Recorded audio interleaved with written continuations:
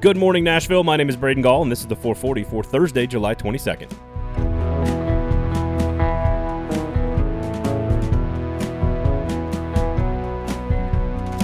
Today on the show, Nashville SC steals a point on the road. We've got a quick look ahead at the fourth and final day of SEC Media Days. The Nashville Predators lose a player in the expansion draft, but we begin with massive rumors about potential SEC expansion.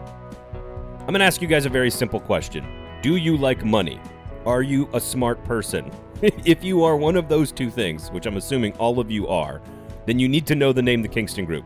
They've been taking care of homes in Middle Tennessee for over a decade by being smart and by making people money.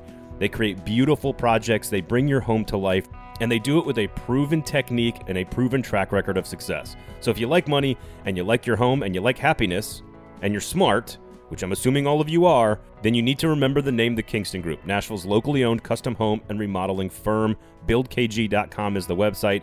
There's going to come a time when you need to make a decision about your home, and when that time comes, make sure you remember the name the Kingston Group.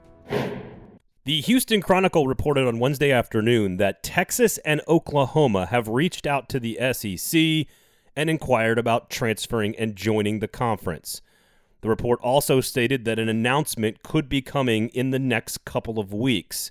Greg Sankey, the SEC commissioner, during a million interviews, said no comment when asked about the situation. From what I understand, there is a little bit of fire here and not just a bunch of smoke. Texas wants to be a free agent, and there is no better conference, more financially lucrative conference, and a better athletic conference than the SEC. Oklahoma would come along with them. They would reunite with Texas A&M, which may or may not make the Aggies happy, and it would make the SEC far and away the most powerful, the most financially successful, and the most talented conference in the history of college football. It wouldn't even be close. I'm not sure it's great for the health of the sport for Texas and Oklahoma to join the already powerful and already number one in the SEC. But my God, it would piss everybody off, especially the Big Ten, and would leave everyone scrapping and clawing with fury to try to secure their conference.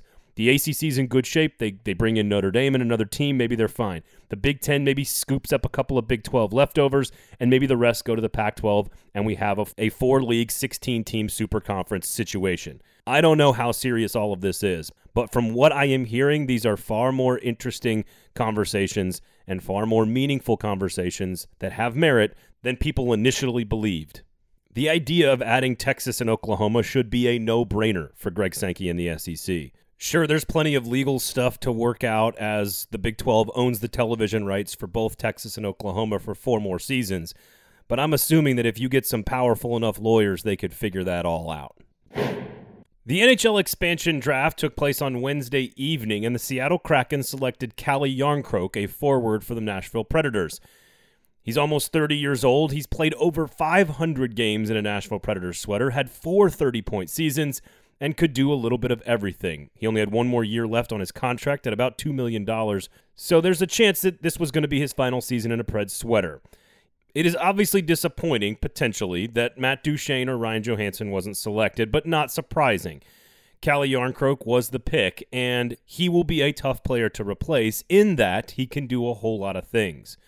That being said, at almost 30 years old and 5'11" and 180 pounds, he does not fit the mold of what this Nashville Predators team wants to be, which is bigger, stronger, and tougher. If you'd like a lot more conversation about the loss of Calle Jarnkrok and sort of the new direction of the Nashville Predators franchise, please check out the Gold Standard podcast. It was published on Wednesday evening, so go check that out. A very long conversation about Ryan Ellis, about the new acquisitions, and of course about replacing and losing Calle Jarnkrok. The biggest story here for me for the Nashville Predators is that this roster looks a whole lot different today than it did just 2 or 3 weeks ago. Victor Arvidsson, Ryan Ellis, Pekka Rinne, and Calle Jarnkrok, guys that have played a ton of games, are now all gone in the span of weeks. This team, this offseason, its goal, David Poyle's goal, was to get younger, bigger, and more physical. That has happened with every single move. Are they better? No, I do not think they are. I think they're a bubble playoff team on paper right now, but they have a ton more cap space and are a lot younger and a lot more physical. Hopefully, John Hines can develop all these young guys, and maybe Matt Duchene and Ryan Johansson will live up to the prices on those contracts. Either way, the Nashville Predators fan base should expect at least 2 seasons for this soft reset, as we call it, to fully take root and actually bear fruit. Should they make the playoffs this season? Great. But these moves are a longer-term view and bigger picture for this organization that is trying to be successful in 2 or 3 seasons, because right now on paper, you cannot take all of that production, all of that talent, and all that leadership away in a matter of weeks and still be a better hockey team. Again, for a lot more conversation, more in-depth conversation about all this stuff that's happened, please check out the Gold Standard Podcast. Day number 4 at SEC Media Days, always the most difficult day for coaches because half the media has left and people are sort of tired of talking season already by day 4. But I do think we've got some interesting personalities. Missouri's Eli Drinkwitz gets things started. He is a larger personality than people realize, and he's got a much better football team than people realize. So the thing I'm watching with Missouri is going to be the head coach and how I think he's going to surprise a lot of people with his personality and his delivery. Keep an eye on Missouri's Eli Drinkwitz. Sneaky good football team this year. Arkansas's Sam Pittman, also, of course, just an absolutely beloved offensive line coach who's got a great staff in Arkansas. Can he keep those guys together and continue to show progress? I think many people doubted the hire, but I think his first SEC Media Days, since they didn't have him last year, going to be very interesting for Sam Pittman. A very jovial personality as well, very likable guy, very much down to earth. And then, of course, Brian Harsin at Auburn makes his debut in SEC Media Days as well, along with his quarterback, Bo Nix, assuming they're both going to have to answer questions about how secure Nix's job is in Auburn, which of course is sort of ridiculous because he's going to have to answer that question like 400 times on Thursday. There you go. Eli Drinkwitz, Sam Pittman, Brian Harsin, Missouri, Arkansas, and Auburn wrap up SEC Media Days on Thursday. Without half of their starting lineup, Nashville SC survived Wednesday night against Columbus in Ohio to steal a road point in the 0-0 draw. The boys in gold played most of the second half on the back foot in their own zone. The tired legs were obvious, but keeper Joe Willis made 7 big saves and collected his 6th shutout of the year. A bunch of guys were making their first start of the season. Captain Dax McCarty was asked to play out of position, and the Columbus crowd was making life tough for SC. But the club showed a ton of character and discipline and depth, and it led to yet another clean sheet. Nashville SC moved up to 3rd place in the Eastern Conference with the draw and now sits at 5-1-8 on the season. Next up for Nashville, rival Cincinnati comes to Nissan Stadium on Saturday night at 7:30 for their 3rd match in 8 days.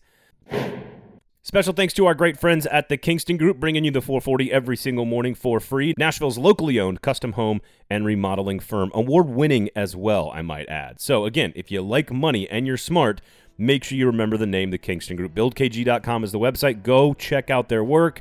I've said it 100 million times. Go look at it. It speaks for itself. BuildKG.com is the website.